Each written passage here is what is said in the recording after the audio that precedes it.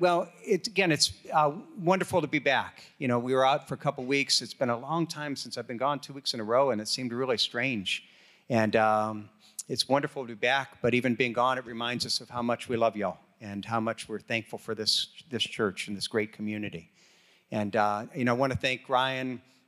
I want to thank Brett for guest speakers that have come the last couple weeks and shared.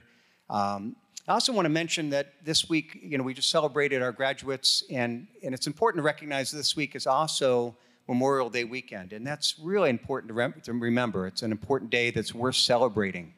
And I wanted to let you know we're going to really highlight that next week. We have a special interview testimony of a veteran, and we really want to give priority and importance to that, but to kind of set that time aside so that we can give it the attention that I think it deserves. But I do want to recognize just our appreciation of those who have served, and especially those that have given their lives for our freedom. And to mention that we'll be talking about that and honoring that even more next Sunday as well. But this Sunday, we're going to have a special opportunity of just hearing the heart of somebody who's involved in the front lines of an important area of ministry. As a church, and as Christians, we realize that we live in a culture that is increasingly confused on a whole bunch of things. And not only are we confused, but then you look at the church, and oftentimes it seems that Christians are nearly as confused as everyone else.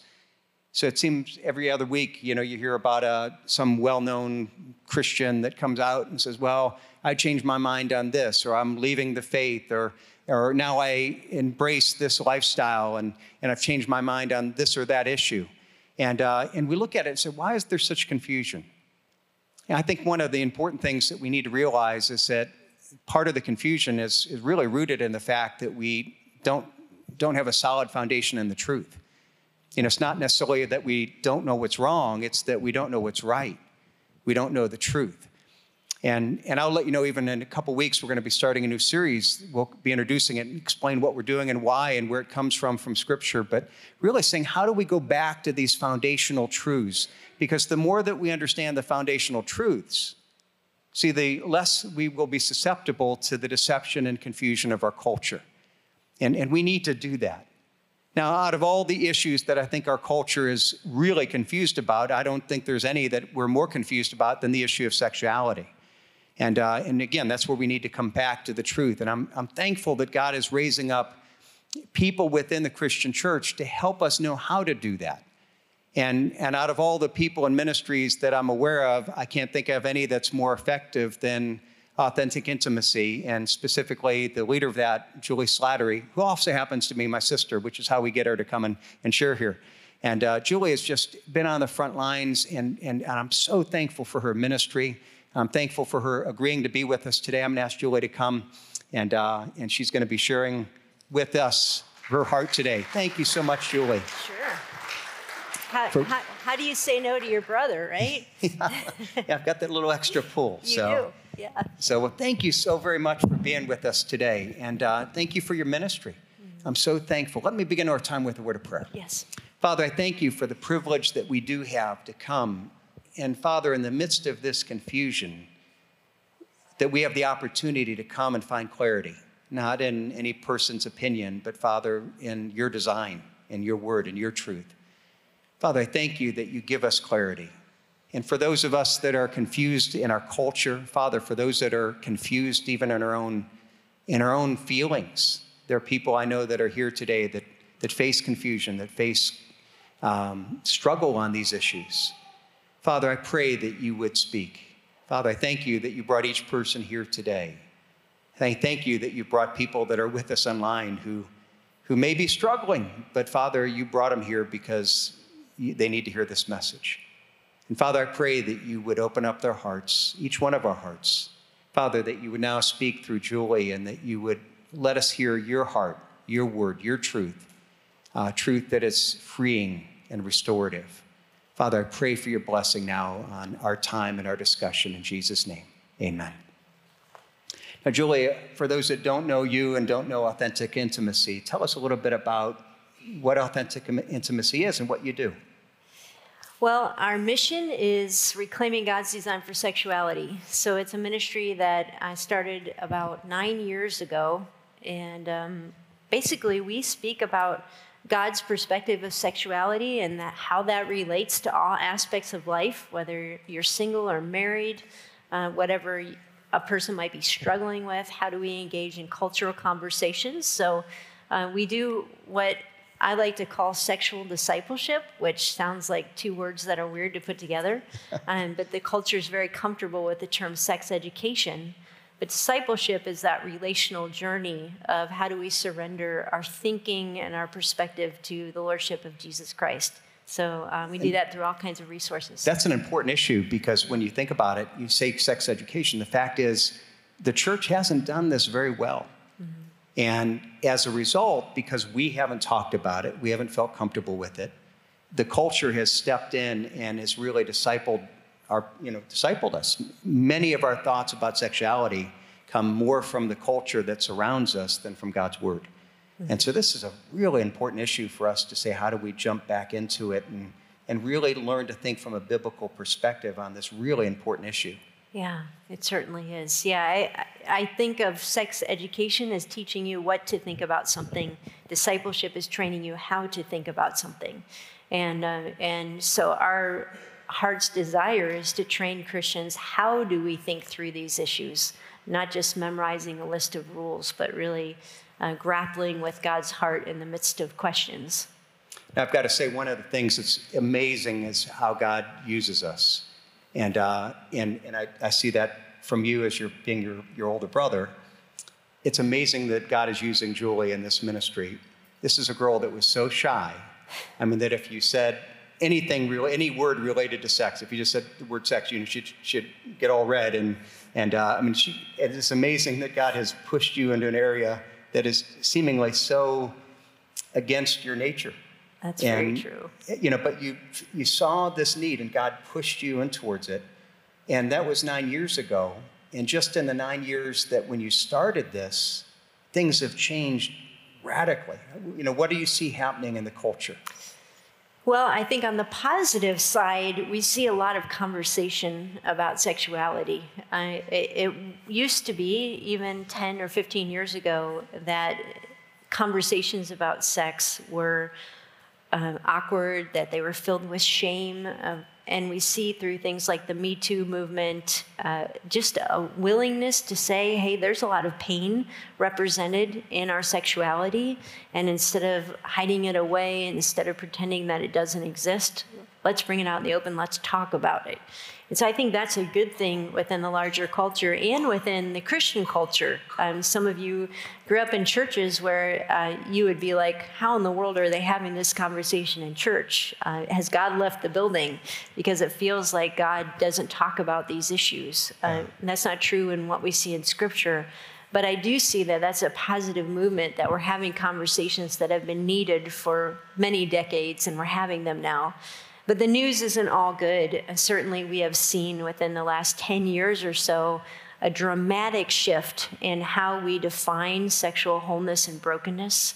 And as you mentioned in the introduction, even within the family of God, there are shifting views of the purpose of sexuality, what God says is okay, what it means to be healed or redeemed. And so there's a tremendous amount of naming things that we would traditionally say are not good or not healthy. Now we're celebrating those things. And the most obvious one is around the whole LGBT spectrum. We see in the younger generations that there's actually a push to think of gender as something that's fluid, to think of sexual orientation as something that is whatever you want it to be. Some research recently came out that Gen Y, which is the high school students and college students of today, 16% of them identify as LGBT. In our generation, it was 3%. And so there's this dramatic separation of sex not being primarily about relationship, but being about my personal identity, my self-expression. And we'll likely continue to see that progress even further in the days to come. And that's important because when you hear about 3% to 16%, that's not because biology has changed. No. That's not because of people will say, well, this is who you are, and it's just the culture. No, that isn't biology that is changing. That's cultural change. that's taking us away from God's design. And I mean, that's huge to realize. That I'm not downplaying or ignoring the fact that you have a lot of young people that feel those things. But you have to look at that and you say, well, where do those feelings come from? Did they come from who I really am, or did they come from a culture that's really pushing this change? Yeah. Yeah, and it's not only in the area of LGBT. We're seeing that these younger generations are encouraged to think about sex, again, primarily as self-expression, not as relational. And so the research also shows that Gen Y, only 30%, no, it's 20% of Gen Y would say that marriage is something that they hope to accomplish by the age of 30. And so they're not valuing commitment, relationship, intimacy, having a family. It's more about how do I discover who I am and live that out freely. And so it's really the narrative, the message of what it means to be whole has completely shifted in our culture today. And that's playing out in a lot of different ways.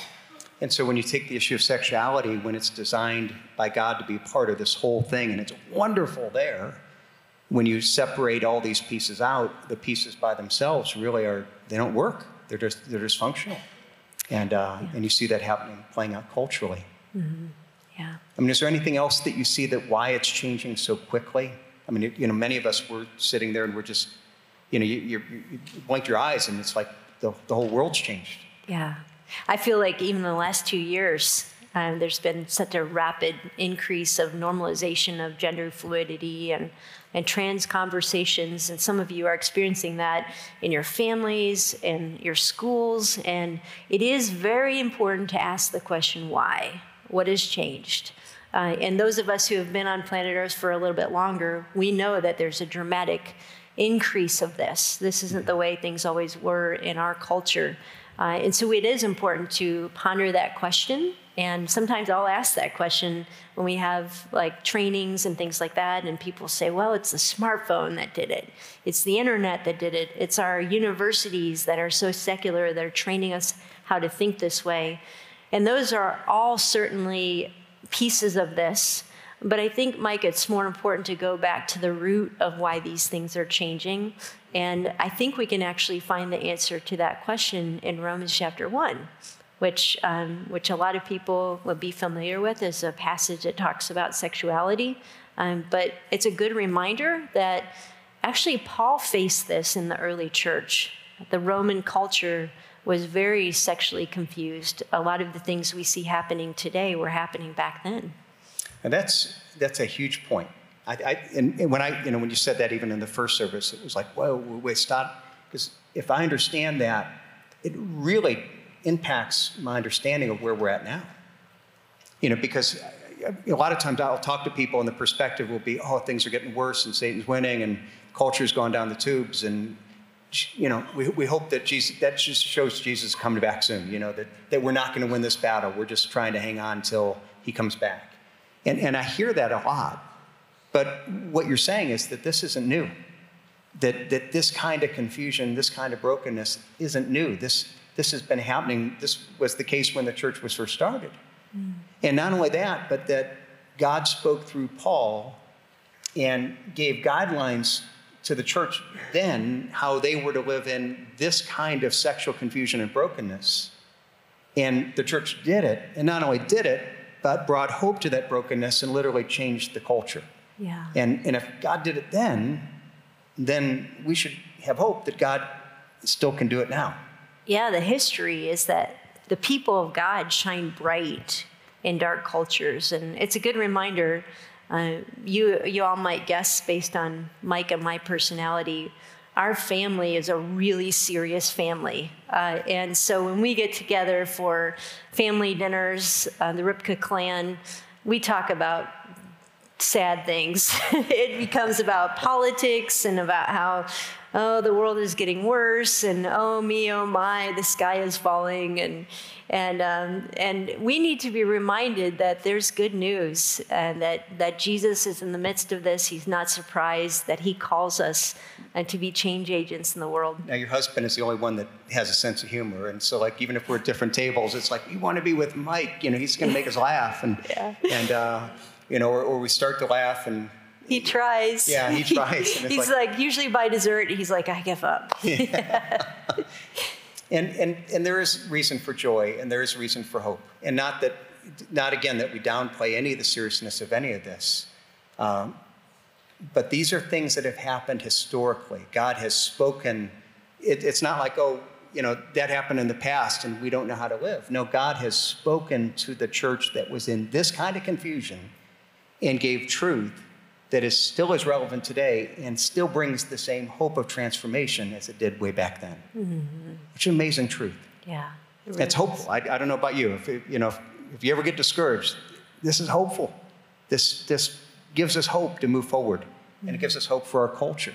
It does. So, let me read Romans 1. Yeah. Refer to that. Yeah, before you read it, if I could just give some context. Sure. Mm-hmm. Often we think about Romans chapter 1 as the passage in the Bible that most clearly talks about homosexuality.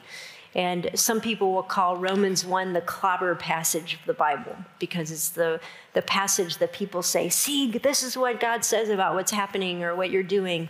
I would invite you, as Mike reads this, to listen to it through different lenses. What Paul is really saying is that homosexuality, and he's going to list a whole lot of other behaviors that we tend to engage in, those are symptoms. They're not the problem. That actually the symptom is the fact that we have a disorder in our worship. And when we worship the wrong way, then all kinds of relational and sexual chaos will come out of that. So go ahead and read. Okay, let's start at Romans 1, starting in verse 18. For the wrath of God is revealed from heaven against all ungodliness and unrighteousness of men, who by their unrighteousness suppress the truth. For what can be known about God is plain to them, because God has shown it to them. For his invisible attributes, namely his eternal power and divine nature, have been clearly perceived ever since the creation of the world in the things that have been made. So they are without excuse. For although they knew God, they did not honor him as God or give thanks to him, but they became futile in their thinking, and their foolish hearts were darkened. Claiming to be wise, they became fools and exchanged the glory. I just read that, and I just think about all the people that claim to be wise and the people that know better in our culture, and I think, boy, that describes it. Claiming to be wise, they became fools and exchanged the glory of the immortal God for images resembling mortal men and birds and animals and creeping things. Therefore, God gave them up to the lusts of their hearts, to impurity, to the dishonoring of their bodies amongst themselves, because they exchanged the truth about God for a lie and worshiped and served the creature rather than the Creator, who is blessed forever. Amen. For this reason, God gave them up to dishonorable passions. For the women exchanged natural relations for those that are contrary to nature, and men likewise gave up natural relations with women and were consumed with passion for one another, men committing shameless acts with men and receiving in themselves the due penalty for their error. And since they did not see fit to acknowledge God, God gave them up to the base mind to do what ought not to be done.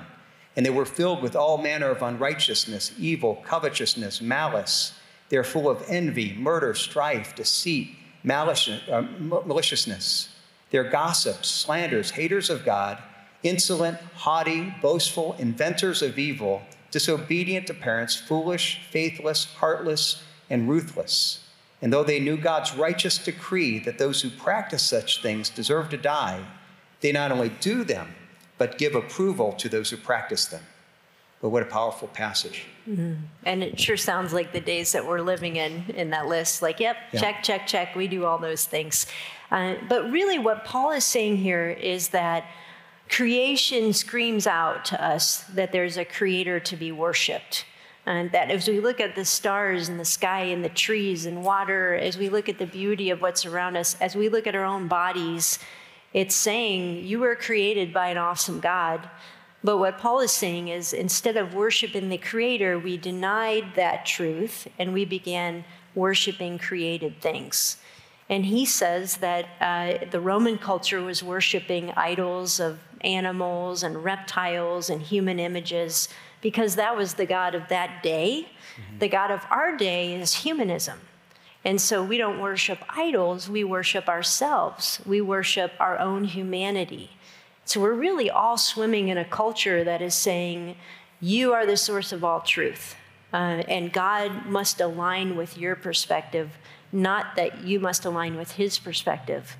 And what Paul is saying is when we have that posture of, instead of humility before God, an arrogance of what I know, what I experience, what I feel is truth, then even our very desires are going to begin to be twisted to where we don't understand what's good anymore.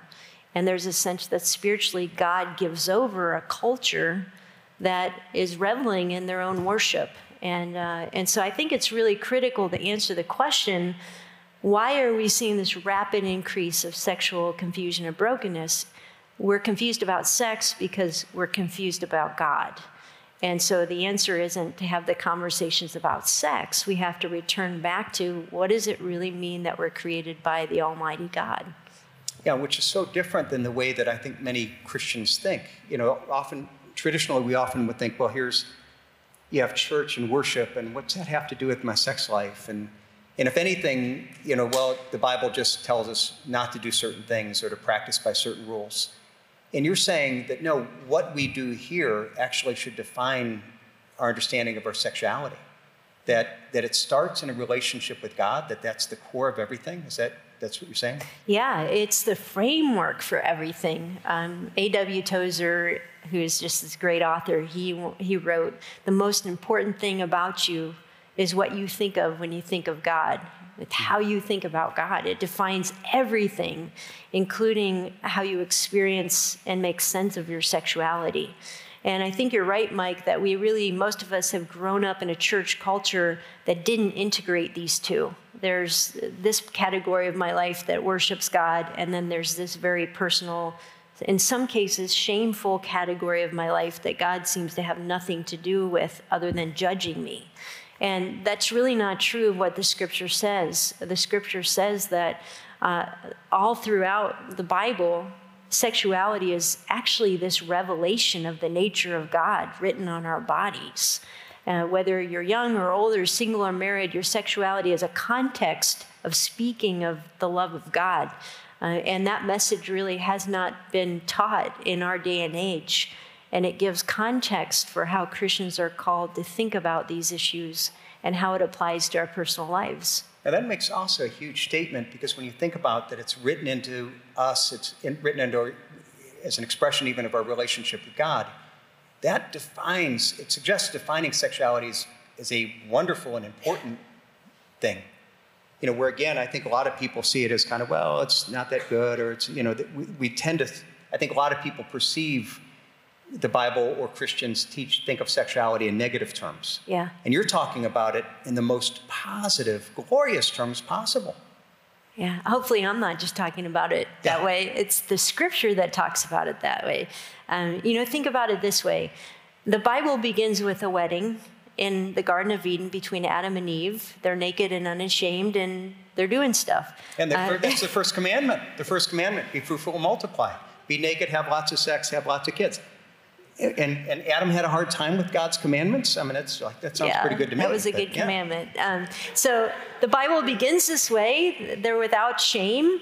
And this is where Scripture says, this is why a man will leave his father and mother and be united to his wife, then two will become one flesh. And then we fast forward all the way to the end of the Bible, which is the book of Revelation, and we see another wedding. But this wedding is between Christ and his bride. And so it's a spiritual wedding of Christ being united, one in spirit and flesh, with his church. And the amazing thing is it's using sexual imagery to describe that, which is, and what an amazing concept. Right, and that's true in the Old Testament too. The prophets use sexual imagery to talk about the nation of Israel's relationship with God. Now, Paul connects the wedding in Genesis and the wedding in Revelation in Ephesians chapter 5. He goes back to Genesis and he quotes Moses, for this reason, a man will leave his father and mother and be united, two will become one flesh. And then he said, but I'm really speaking of a mystery. I'm actually talking about the next wedding in Revelation, Christ and the church. Mm-hmm. And what Paul is saying there has really taken me years to understand and unpack. But what he's really saying there is everything about our sexuality was created to be a form of revealing the covenant love of God to us. And that when we think about gender, when we think about marriage, when we think about sexuality, we have to recognize that this is God's way of giving us a human experience that helps us understand the way that God pursues us, the covenant promise that he's given us, the passion that he invites us into celebrating, the oneness that we experience with him. And that's what gives sexuality this beautiful context. And it also helps me understand why God says there's important rules in how we steward this gift.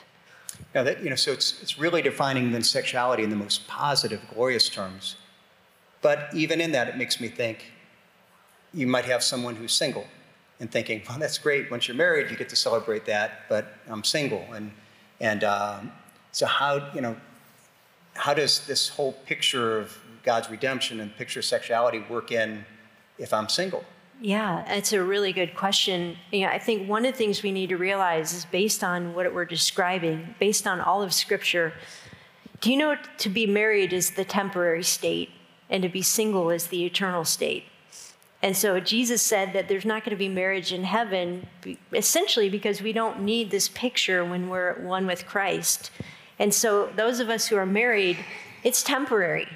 Like we were made to be united with the family of God, to be part of the bride of Christ, and to be united with him. And so actually it gives great purpose to single Christians. And I'm sad that in the church traditionally, we have reversed it. We've made singleness sound as if it's the temporary state. And like, you'll be fine once you get married. When in Scripture, it's no, marriage is a wonderful metaphor that is for us to look at and say, wow, that's a beautiful picture of Christ in the church, but it's a temporary thing. We're all actually supposed to be working towards what does it mean to be united as the family of God, anticipating that ultimate union with our Savior. And I think if even the Scripture talks about, Paul says, honor Christ with your body.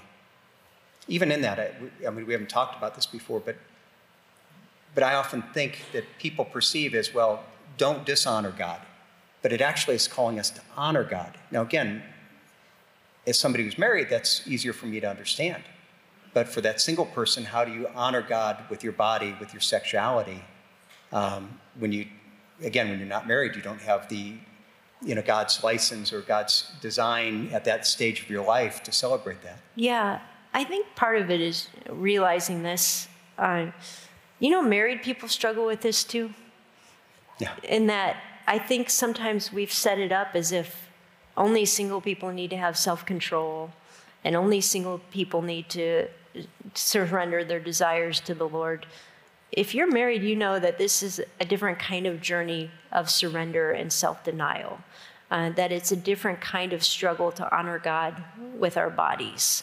And so we need to have more honest conversations that, hey, our nature, the way we want to use our sexuality is always going to be twisted. Mm-hmm. And to be a follower of Christ means that I'm continually surrendering that to the Lordship of Jesus Christ.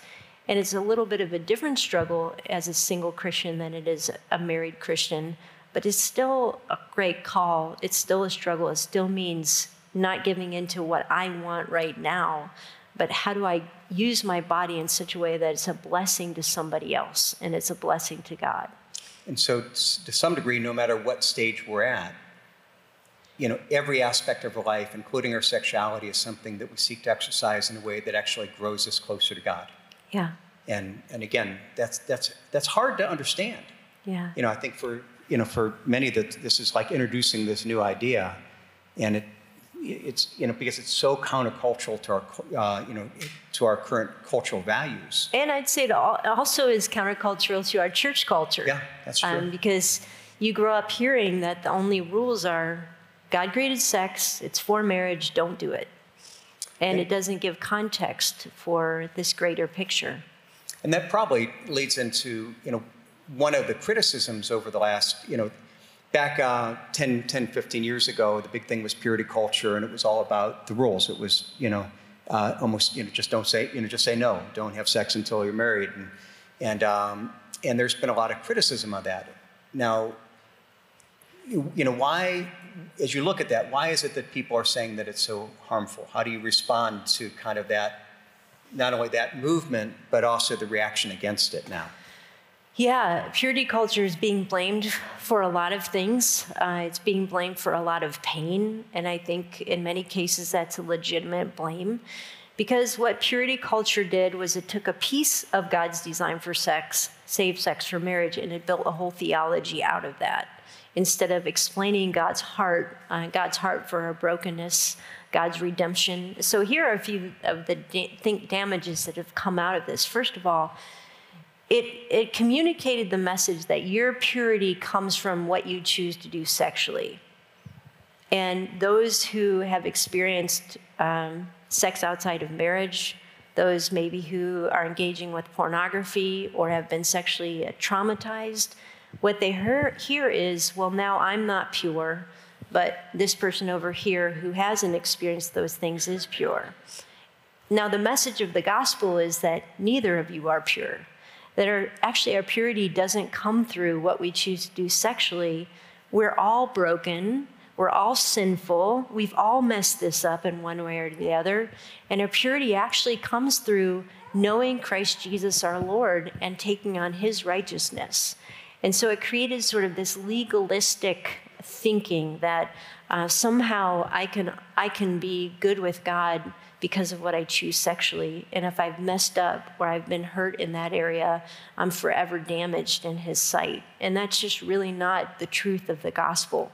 It's created sort of an us versus them conversation of the people who get it and the people who don't get it. It's made God seem like he's not keeping his promises.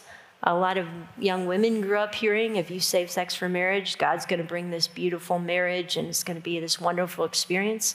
And then they grow up and either don't get married or they enter into a marriage that has a lot of pain.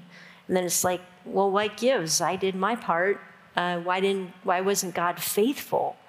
And it's really simplifying what is a profound, complex message of what it actually means to be faithful to God and experience his faithfulness to us.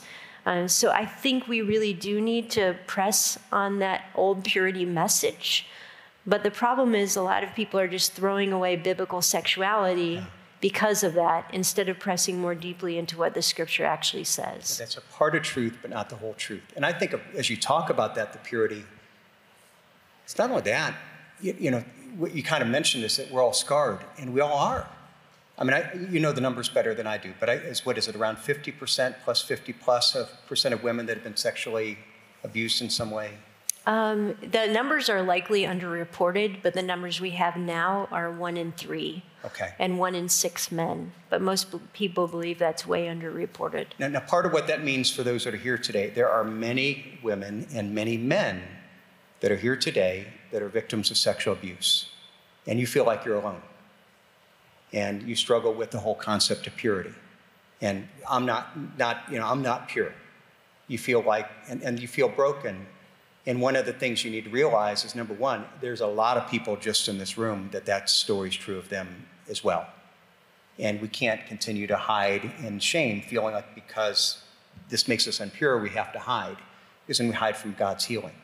And not only that, but then if we take all these other things, not only that, but then what we've done, okay, where we have pornography, okay, well, the vast majority of men here, you are or have been struggling with pornography. That's most of us. And women. And women as well. Now it's becoming increasingly with women and those that are involved outside sex before marriage, outside of, we're all broken. There isn't a one of us here that isn't bringing some degree of brokenness into our sexuality into this equation. And because we feel that, and we feel, this concept of purity culture, then we feel, stained. We failed God. And then we hide, and or we tried to do the right thing, and then we don't ever deal with these scars in our past, and then we're like, God, why aren't you blessing me? And you look at that, and there's so many dangers, and one of those is that the church doesn't talk about sex, it doesn't talk about abuse, it doesn't talk about scars, it doesn't talk about, and we need to be a place where we say it's safe, and you're not dirty, you're not an outcast, this is a place where we got a bunch of hurting people coming and dealing with these really important issues. Mm-hmm.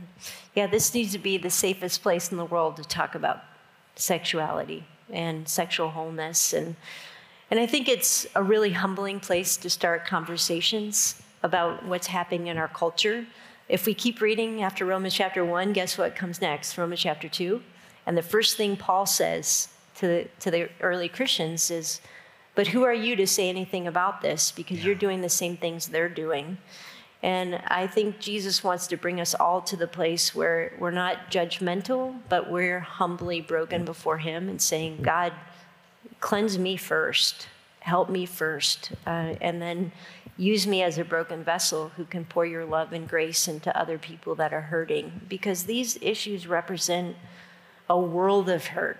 And for some of you, even this conversation is bringing up things that are very painful to think about.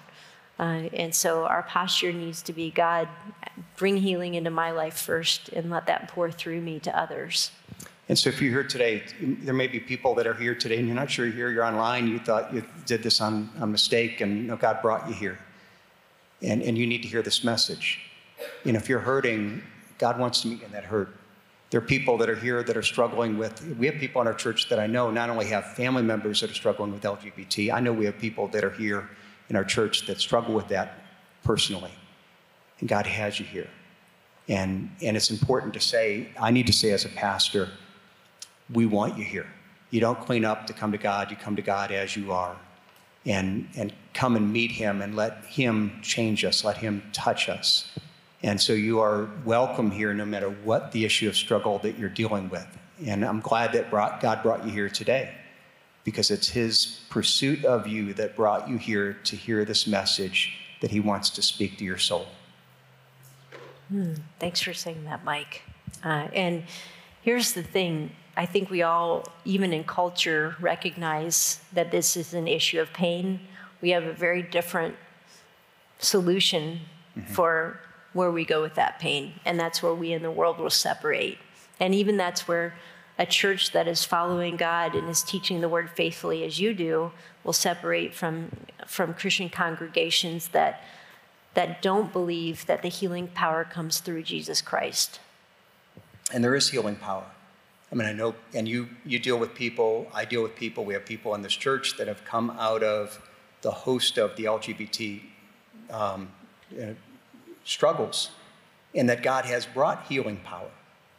And we don't, again, say God's truth. It isn't judgmental. It isn't to make people feel, it's to invite people to God's design, to health and to wholeness and to healing.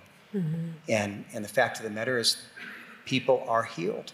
People are, and God does amazing things to people that are defending. Well, I have the right to do that. Meanwhile, we're doing the thing that breaks us, and God has the ability to heal and to restore. And that's important. That's important for those of you that are struggling with that. It's important for you, for those that are dealing with friends or loved ones that are struggling, to recognize this is the power of God to change lives. And it does change. It did then. It still does change lives. Amen. So now, this is such an issue that we talk about, like just there's such confusion, and there's some people that think that opinions on gay relationships and gender fluidity are optional for Christians, and again, we know of people that come out and take different opinions on this. They say, well, the Bible isn't clear. How do you respond to that? I'm sure you get those questions all the time. Yeah, well, first of all, I think it's really important to ask questions before you answer, because usually somebody who's asking that kind of question has a story behind it. When we talk about Christians who say, I used to believe this, but now I believe this, I think you need to ask them what changed. And they'll never come back and say, well, I was reading the Word of God and it dawned on me that God is actually saying this. They will always tell you a personal story of, well, my son came out as gay, or I saw the way the church treated my sister who struggles with gender, and I just know God would never be that judgmental. And it's true that the Christian church in our day and age has been not embracing, not loving, not showing the love of Jesus Christ around these issues. We have been hypocritical and judgmental. We haven't shown compassion and humility. And so I think first we need to listen for the story. But then I think what we need to recognize when we talk about the Word of God is that you can't change the meaning of the verses that deal with sexuality without changing a whole lot else of Scripture. That every sexual issue really comes out of what we believe about God. And so if I'm going to go to the passages that address sexuality and twist them and reframe them, then I'm also doing that with a lot of other key passages and even my understanding of the Bible. We see churches and individual Christians who go away from a biblical understanding of sexuality, go away from a biblical understanding of everything, including the authority of Scripture in our lives. And we have to recognize that the gospel is offensive. The Bible is a very offensive book, and it should daily offend you when you read it. And it's not primarily offensive because of what it says about our sexuality. It's offensive because of what it says about our humanity. That we are lost, we are broken, we are fallen without being redeemed by the Lord Jesus Christ. And people don't want to hear that. Doesn't matter whether their struggle is sexuality or money or greed or you name it, alcohol. We want to think that we're okay on our own, and it's offensive for somebody to say that we're sinners. But that's where the power is, Mike. When the Apostle Paul said, I'm not ashamed of the gospel of Christ, first of all, a lot of people were ashamed of that gospel. Back then, just as they are now. Mm-hmm. Yeah. And then he said, but I'm not ashamed because I know that it is the power of salvation for those who believe. And so we need to understand that the broader story of the Scripture very clearly says what God's designed for sex is, but also more importantly, why we need a Savior in every area of our lives. Yeah, and it's important even when you talk about, that we're sinners. That's not your sinners, it's we're sinners. I'm in the category of broken. I'm in the category, we all are. And that means that I can't look down at anybody. All I can do is to say, here's how I'm surrendering to God. Here's all the stuff that he's pointing out to me. Here's what it means for me to be able to surrender to his lordship in his life. And now I'm inviting you to have that same relationship with God. But also recognizing that a lot of people perceive that as a negative, hateful message. If we talk about sin, God is love, God's accepting. And no, the gospel is bad news, and you can't understand the good news until you understand the bad news. The bad news is that I'm a sinner and I need a Savior. And the good news is that God loved me so much that he sent Jesus Christ to be the Savior. But I will never have a relationship with Jesus Christ as my Savior until I recognize that I'm a sinner that needs a Savior. Mm-hmm. And so churches that downplay that are keeping people from really understanding their true relationship with God. Mm-hmm. And it's wonderful news, but the sin part of it is essential to understanding the grace part of it. Yeah, absolutely. That's very true. And it's most of us who have a story of falling in love with God will tell a story of him meeting us in the worst places when we were hopeless and we were broken, and we recognize that. Yeah, and even as we grow, he still meets us in our brokenness. Yes, he does. Yeah, he does. And makes us more aware of that. Now, there are many that, again, I know there are people that are here. Number one, there's a lot of people that say, I have friends, family. I've talked to many of you that identify as LGBT. But I would be sure that we have people even here today that are joining us in person or online that you're struggling with, or either identified, come out, or struggling with the feelings of LGBT. And what do we need to understand about those who identify that way? Yeah. First of all, I think it's important to understand that they are individuals. I think sometimes we take this alphabet of LGBT and we think of it as an issue. And, oh, you're one of them. When in reality, each person is an individual with a story. And this is not primarily an issue. This is people. And so we want to connect with people. We want to hear their stories. We want to care about them. We want to recognize their individuality. There's Professor Dr. Mark Yarhouse, who has spent his whole professional career working with those who struggle with gender dysphoria and transgender identities. And one of the things that he says is, if you've met one transgender person, you've met one transgender person. And this is true of all things. If you've met one person who has experienced sexual trauma, you've met one person. And I think sometimes with sexual issues, we tend to react to people as if they're in a category or a group rather than seeing them as a unique person that God has made in his image, that has a story, that wants to be loved, that wants to connect. And so pursuing the personhood, not just reacting to what they present as. I think, second of all, it's critical to understand that sexual issues, including LGBT issues, represent a tremendous amount of pain for the person themselves and for family members. I would, without even knowing it, I'm sure that there are family members here who would, or individuals who would say, I've never told anyone in the church because of how they might judge me. And that represents huge amounts of pain. And just for those who are struggling, this is not a fun thing to experience. The research just came out recently that 19% of LGBT youth attempted suicide in 2020. So 19% of youth in 1 year attempted suicide. Yes. Which, that's amazing. You know, that our culture says, well, they struggle because they're not accepted. There's not a more affirming culture than you have now, but yet pursuing this lifestyle isn't fixing that. It's not. It's driving deeper into despair. That's amazing. And very often, if you experience either gender identity issues or you experience same-sex attraction or identify as bisexual, you're much more likely to have anxiety, clinical depression, other aspects of mental health issues that represent a lot of pain. And so for individuals and families that are walking through this, we need to have a lot of tenderness and compassion. This is not about reading Romans chapter 1 and bashing them over the head and saying, don't you realize what God says about gender and sex? It's really about understanding that this is a hurting person in front of me that just really needs a safe place to talk, to cry, to be loved. And it's through building those kinds of bridges that we have the opportunity to share what God is doing in our life. So what's the best way to show love, to show Jesus to those that are struggling with that? Yeah.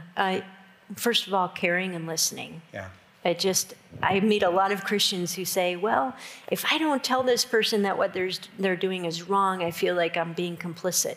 Well, no, like we don't do that with any other sin. We don't do that with any other struggle. Like, I have to tell you what the Bible says. First, just love. Mm-hmm. Love your neighbor, whatever that looks like. Listening, asking questions, being the person that's there, making a meal, inviting them over for dinner. And it's love that gives us the opportunity to share truth when the time is right. That's great truth. Well, I want to thank you so much for being here. I do want to just now, kind of give an encouragement to all those that are here. We struggle with this. This is an issue of such confusion. And Julie, I thank you not only for sharing with us, but also for all that you do in your ministry and the resources that are available.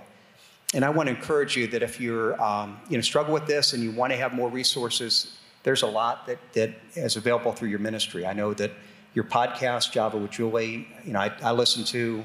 You're always interviewing different people that are dealing with different subjects, and it's great. So, great podcasts to subscribe to, and Apple and all the different venues. And any job with Julie, anything to say about that as far as? Yeah, it's a great way to plug in. It's free. We have a new episode released every Monday, and so good conversation, good coffee. So I love coffee, and that's why I do the podcast, really. But we've got lots of other resources. We have blogs and online book studies. And your website is? AuthenticIntimacy.com. Okay, and there's all kinds of resources there. Yeah. And you've got books that are out. I know you have a new one coming out, this fall. And again, I thank you for the resource that you are to the church. You've really helped the church learn to talk about these things. And so thank you for sharing with us today, for all that you make available to us as we struggle with how to understand and how to live in this culture. And I want to encourage you that if you want to go deeper, if you want to have a great resource, Julie's ministry has tremendous resources for all ages. Mm-hmm. And so whether you're there and saying, how do I love a grandchild, or you're saying, well, I'm a teenager and I'm struggling with transgender feelings, no matter where you're at, there's great resources available to all. Yeah, and part of what we like to do is point to other ministries that are doing this work too. We're just one of many. And we ask that you just pray that God would give us courage. I'm still that shy little girl, Mike, but God gives me courage every day. And I'm proud of you as well, just preaching the word so faithfully in season and out of season here at Portage Lakes Community Church. Well, thank you. Can I ask you to close us in prayer, praying for the people here? Lord God, we come before you and just thank you for this place that you have set aside, this day of Sunday that we're reminded to worship you. And we encourage each other by digging into your word and singing praises as your people. And I just pray, God, particularly that you would minister to those who this message has stirred up something in them.